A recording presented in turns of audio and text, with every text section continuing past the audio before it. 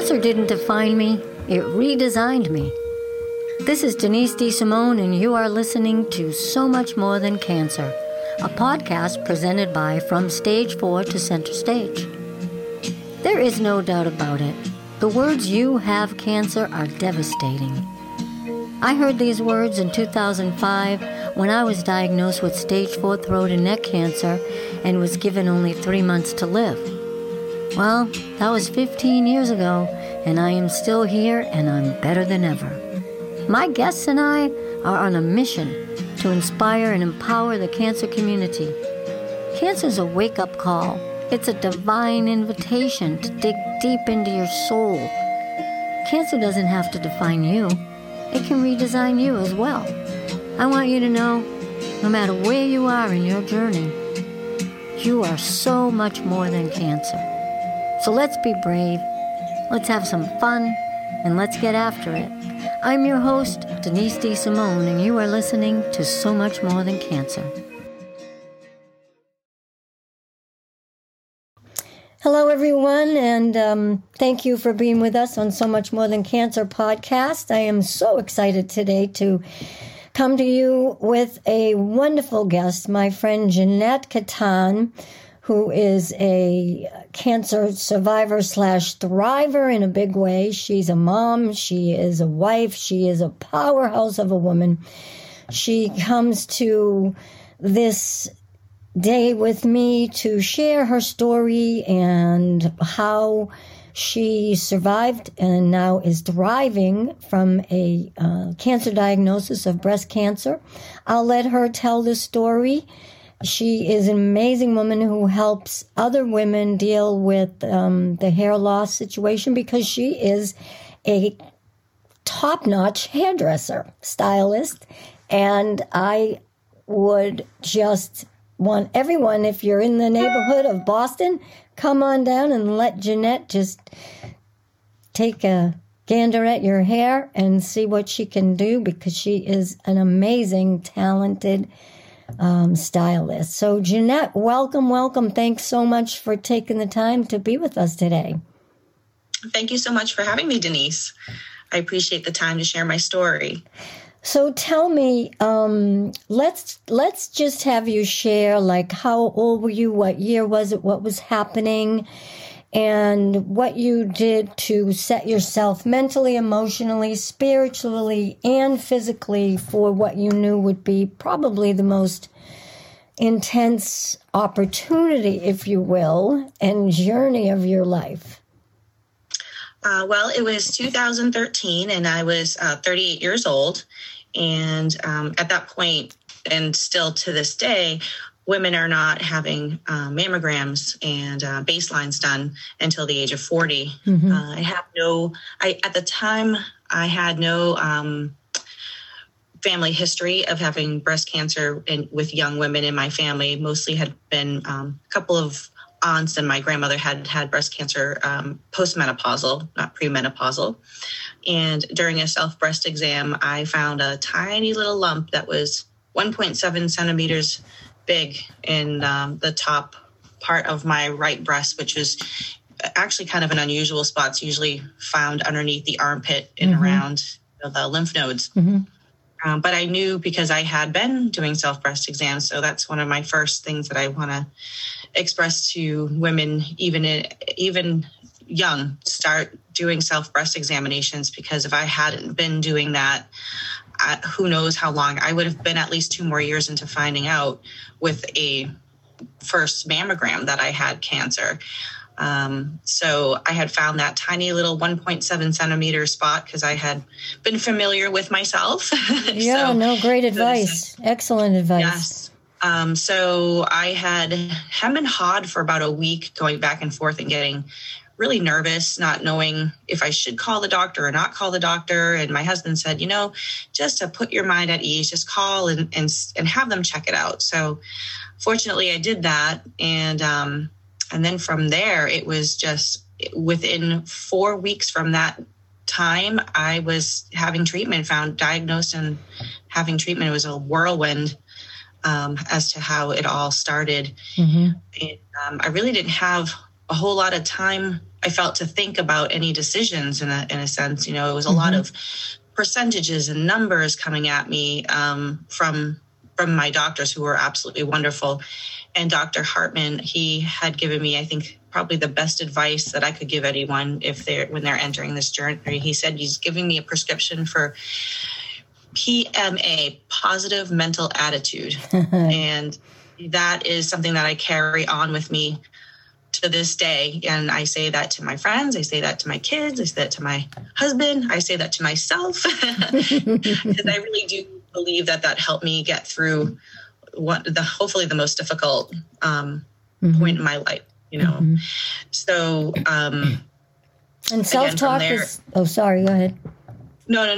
So from that diagnosis, it really snowballed, and having to make a lot of, unfortunately, you feel really rushed and you don't feel like you have time to make decisions. And I put a lot of faith. I had a lot of faith in God to begin with, and the world around me. So I put that faith into people who were educated. And that is a very hard thing to do when you're signing paperwork that says for medication that could potentially do more harm than good. But, you know, I put a lot of faith out there and gave it to God, in a sense, and said, please, you know, help me get through this. I want to get through this. I would like to be here. And then through that process, after those feelings, I kind of had to make sure that taught myself to be okay about even the possibility of not being here for my family. If anything ever were to happen. Unfortunately, I am here. But yes. And now you have, at that point, had how many children? And did you have all 3 children? I had all 3 of my children already. My oldest daughter, Ava, was in kindergarten. Yeah. My son, Max, was in preschool. And I had a little girl who was just about turning 2 when I was diagnosed. Wow. You know, and that is such, you know, no one likes to hear those words, you have cancer. It's devastating. No. But for a woman, and men as well. But for a mother, there's no stronger bond in the world than a mother and a child. And to be so young and so raw and vulnerable at that point, it must have been very scary. And I commend you for saying you kind of had to be okay with the fact that you had to prepare them and yourself for the possibility of not being here. Healing doesn't always mean we're going to be able to live. And as sad as it is, so many families have been devastated with the loss. And thank God. How many years ago was that? I just, on November 1st of this year, it was my diagnosis date anniversary, so to speak. And I am 7 years healthy. Yes. And another thing you said with Dr. Hartman, whom I know as well, because you and I, of course, live in the same area of up north of Boston. And I love that he gave you that prescription for positive mental attitude. How much did that play into your journeying through all these years? You said you always remind yourself and your kids, based on what you really had to get clear on, that God has God's part, whatever you call infinite intelligence, you call it God, I call it God, but it is a higher power. How much co-creating do you feel you did by keeping that mental attitude in a positive framework? And it's not always possible to do that 24/7. How did you manage that on the emotional, mental, spiritual level, at a deep level of yourself for your own knowing? Because oftentimes we give power away to the doctors and the statisticians and all of that, but there has to come a time, and if you can speak to when and how you knew, listen, I got to go deep within me. I got the goods in here. And what did you do to access that and co-create with God the outcome that you're still here? Right. One of the things that I did allow myself to do, which was not how I grew up, was to allow myself to be upset and have grief, and powerful to learn that it's okay to feel sad and feel scared and to have emotions and not have to stifle them down for anyone else's comfort. And that letting myself have those emotions helped me also pull in that PMA, of letting myself be upset, letting myself cry or be angry or how I need to feel, but then also remembering to come back to that positive mental attitude, because that's where the healing, I think, really started for me too, was, allowing myself to have those hardcore feelings and also not being afraid to let my family see me in that way. So that, I grew up in a very religious family, which I think was fortunate, and my own beliefs are a little bit different than how I grew up. However, I think that strong belief in faith that I was born into and cultivated throughout my life helped me also bring back that positive mental attitude. And I carry that, and I let my kids see me upset, even to this day, that I'm very honest with them about how I'm feeling. And I try to articulate that. And if I'm crying, and tell them, why I'm crying, and not just leave me alone, because I think we live in a society too, where men and women are not allowed to be emotional, that we always have to show this cover of strong. And I know for myself, that whole saying of, be strong, that comes along when people have a cancer diagnosis. For me, it was a lot of letting go, not so much of this being strong. I was always a strong person. I had a harder time letting my guard down and letting people in to help me, And that was something that I had to learn too, was allowing people to help me. I think that that's a very hard thing for a lot of moms and women to do. Yeah, I agree with you. And it does take a village. And a lot of people are so taken aback by the situation. They close up, they lock in, they go too far inside, and they feel like, they did something wrong. I think one of the first things I always say to clients that I work with, and you and I, you've been a client of mine from time to time as well, is, you didn't do anything wrong. You and I met. Your sweet little self was sitting in the front row when I was speaking at the Cancer Center's Cancer Night for the support group in Anna Jake's Hospital in Newburyport. And that's where we met. And we've been, connected for these, 6-7 years. Yes. And I remember looking at you and saying, my goodness, this sweet young woman, what the heck happened here? And it is important to realize from the beginning that you got to let people in. And I remember you were with your sister, and how beautiful that was, the two of you and her supporting you. It's so critically important, and I'm glad you brought that up, to let people in, because as much as we don't want to feel weak, that we need help, that's a sign of strength. I always say I had to surrender. Surrender doesn't mean give up. Surrender means open up. And it's really a time where you can be absolutely authentic. There's nothing like a cancer diagnosis to really teach us how to live. Yes, and my hope with us talking is to help, people who are going through the diagnosis, but also people that are supporting and caregivers of those people to know exactly that it doesn't take a cancer diagnosis to be authentic and to learn how to live. That is, that's obviously something that I definitely learned.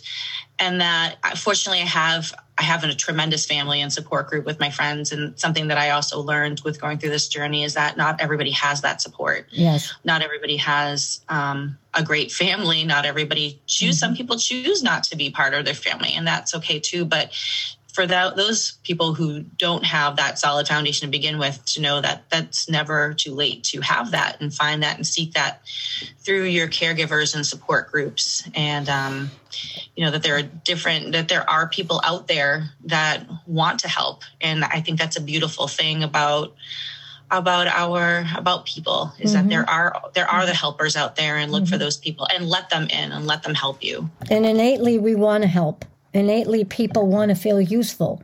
They want to feel, because there's not a whole lot that they can do other than to be with people who are going through the struggle. They can't go through it for you. But I know for me, the caregivers in my life, as you just spoke about your family and your friends, I wouldn't be here without them. That's why I dedicated my book, From Stage 4 to Center Stage, to caregivers, because I don't think I'd be here.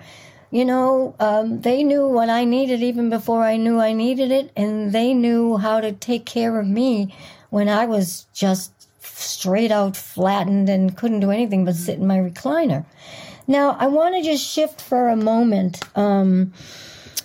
You have been a hairdresser for many years, and I know that one thing you do is you help women who are dealing with the effects of chemo and the loss of hair. Can you speak to what you've done and what you do now? And you work with the local hospital, I believe, and you have different wigs, and you help people find the right look for them as they go through this devastation about hair loss. No one wants to lose their hair. No, it is, again, you had said at one point through our conversation of wanting to know what we did wrong to, I guess, quote unquote, I guess I felt like, what did I do to deserve what was happening to me? But with the wigs, it was a way for me to feel like I could really give back to my community after all the help that I had, and knowing from being a hairdresser and having a lot of beautiful hair my whole life, yes, it was devastating. My husband, who is, my right-hand man and champion and helping me through all of this, and has been probably the biggest supporter I've had with us raising our family through the cancer journey, but now through this pandemic as well. And that actually has been one of the things that has helped us to stay strong in helping with community and knowing that, we have to stick together. So with the wigs, circling back, I work through Anna Jaques Hospital. People can contact me through, we'll get that information at the end as well, through my own personal email or cell phone number. I do this through donations from patients who have gone through having treatment. I take their wigs and I spruce them back up and give them a new home and a new life. I have some that were donated.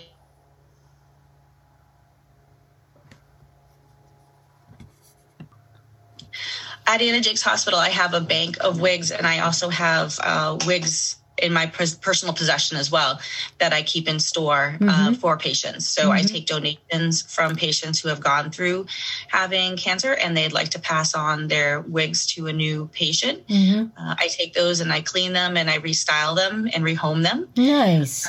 Yes. I've also had some people who have had other diseases such as alopecia that have had wigs that they haven't even used. So I also have brand new wigs that I also take and rehome those as well. So I just want to say for our listeners, if there are any people out there who would like to get in touch with Jeanette and see if she can help you with the wigs, or just, Jeanette, you're a beautiful woman. You're always willing to help. Someone may want to talk to you because they're going through a similar situation and they're a mom and they have, whatever it is that they need help with. Jeanette's email, and we'll have it in the show notes, is jnetcat@gmail, JNETCAT@gmail.com. Well, I just want to ask you one more thing, and it is critically important to not only have the support that you talk about, but to have that inner knowing that our inner self-talk is so critically important, and to keep that front and center, and to be, me, I'm always talking about self-love and how that is the all-time greatest healer. And I believe that this is one of the most profound times in somebody's life that they get a cancer journey. And the reason I call the podcast So Much More Than Cancer is because I want to talk about so much more than just cancer, and as well to let people know that a cancer diagnosis can begin to define us. Yet we are so much more than that cancer diagnosis. We sure are. And I believe that, would you say you are a stronger woman having gone through this? I certainly am. I found a part of me that I didn't know was there, or maybe even lost at some point. I think we become defined by so many things as being a mother or our careers. You know, one of the first things that we ask people is, you know, what do you do? And usually it is based on our career and not on the qualities of and the essence of who we are. Of, you know, I'm a reader. I knit. I'm a lover of life and poetry, and I'm a lover of the ocean. We always answer such a place of the things and not from the essence of who we are. And I think that was an opportunity for me to really dig deep, like you had said earlier, about the essence of who we are and the living an authentic life. I love that, because I always tease people, and it's funny, they look at me like I have 7 heads. Oh, what do you do? And, you know, I've been in corporate America. I've had big jobs. I've had little jobs. And I often look at them and say, about what? About my spiritual life, about my nutrition, I'm not sure what you're asking me. Oh, do you want to know how I make my living? I mean, because we say, oh, what do you do? Oh, well, I'm a lawyer. Well, I'm a this. Well, I believe that it is critically important to get to that essence of who we are and answer from that place. A lot of people don't get there. And sometimes it takes devastation. It takes a cancer diagnosis to say, oh, put the brakes on. Wait a minute. Time out, like you did. Like, who am I? Who am I? And what am I about? And moving forward, what's important to me? You know, I mean, of course, your husband and your kids, but I heard something the other day. A woman said, you know, after me, you come first. Right. That's not selfish, but if we aren't selfish, we cannot ever be selfless, and we can't really teach our kids to be strong and powerful and to be honest about what's going on inside their heart, and to be able to stay true to that and to speak from that to the world at large that they are creating for themselves. So I just want to say thank you so much. Any parting words you'd like to share with people? For them to know that they can reach out through their community and that they can find people to help them with this journey. And to those of you who are caregivers, keep giving that care and to, you know, love those people. I think love is the way to heal anything. It sure is, especially nowadays. Not to let a cancer diagnosis or any other disease define them, and to take good care of themselves. I always say cancer didn't define me. It redesigned me, and I believe you had the same journey as well. So, Jeanette, I love you. Thank you so much for being with us on So Much More Than Cancer. And I'm going to put your information, your contact info in the show notes. And I just want to say thank you from the bottom of my heart. That was fabulous. Thank you so much, Denise, for having me. I really enjoyed our talk. Bye-bye, Jeanette.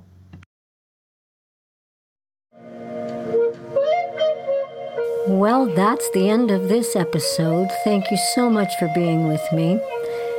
I will be back next week. I hope you will join me. Until then, know you are loved and keep a good thought.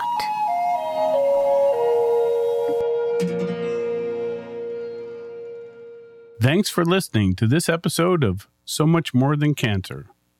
Please visit www.somuchmorethancancer.com to download your free inspirational and thought-provoking gifts. While there, you can also find more information on Denise and her other offerings. Look for Denise on Facebook, Instagram, Twitter, and LinkedIn. If you'd like, you can pick up a copy of Denise's book, From Stage 4 to Center Stage, at the Books and Pages tab on her website. Please remember to share, subscribe, and leave a review. Until next time, stay well.